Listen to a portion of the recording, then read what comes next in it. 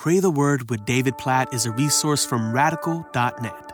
2 Chronicles chapter 22, verses 2 and 3. Ahaziah was 22 years old when he began to reign, and he reigned 1 year in Jerusalem. His mother's name was Athaliah, the granddaughter of Omri. He also walked in the ways of the house of Ahab, for his mother was his counselor in doing wickedly. Did you follow this picture? Ahaziah becomes king, 22 years old, and he is a horrible king for 1 year. And why was he such a bad king? Because he walked in the ways of the house of Ahab, and he listened to his mother, whose counsel was wicked. And as I read these verses, I just think about the responsibility that I have as a parent to pass on good to my kids, to teach them good and not evil.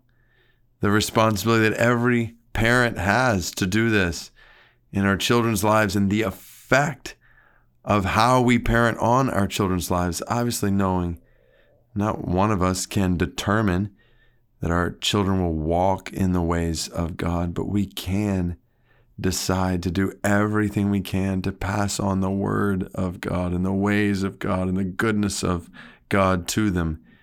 And not just for parents, but for all of us in the church to think about how we are affecting the next generation after us.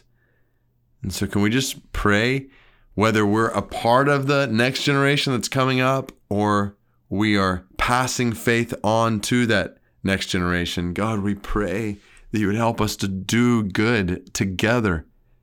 God, we pray for children, teenagers, some of whom are listening to this podcast right now, and even young adults like 22 years old, Ahaziah here. God, we pray that you would help them to walk in your ways, in good ways, to turn aside from the ways of this world and to walk in accordance with your word and to experience life in you. God, we pray for their protection. We pray for your provision in their lives. We pray that you would keep their eyes fixed on you. And God, we pray for all of us who have a role to play, whether in parenting or just in your church generally, in passing the gospel on, the goodness of your word on to the next generation. Help us to faithfully do that. Help us to model what it looks like to walk in faithfulness to you. And help us to live to see your word spread to the next generation. God, help us to prioritize sharing your word and your ways over everything else in this world that we could pass on to those who come after us.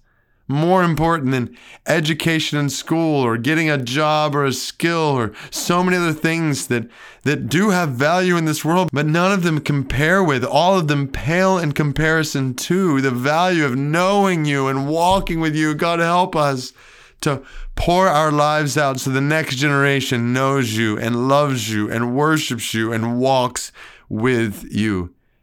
God, we pray that you would keep this picture in 2 Chronicles 22, 2 and 3 from happening in our lives, a parent and a child both walking in wicked ways.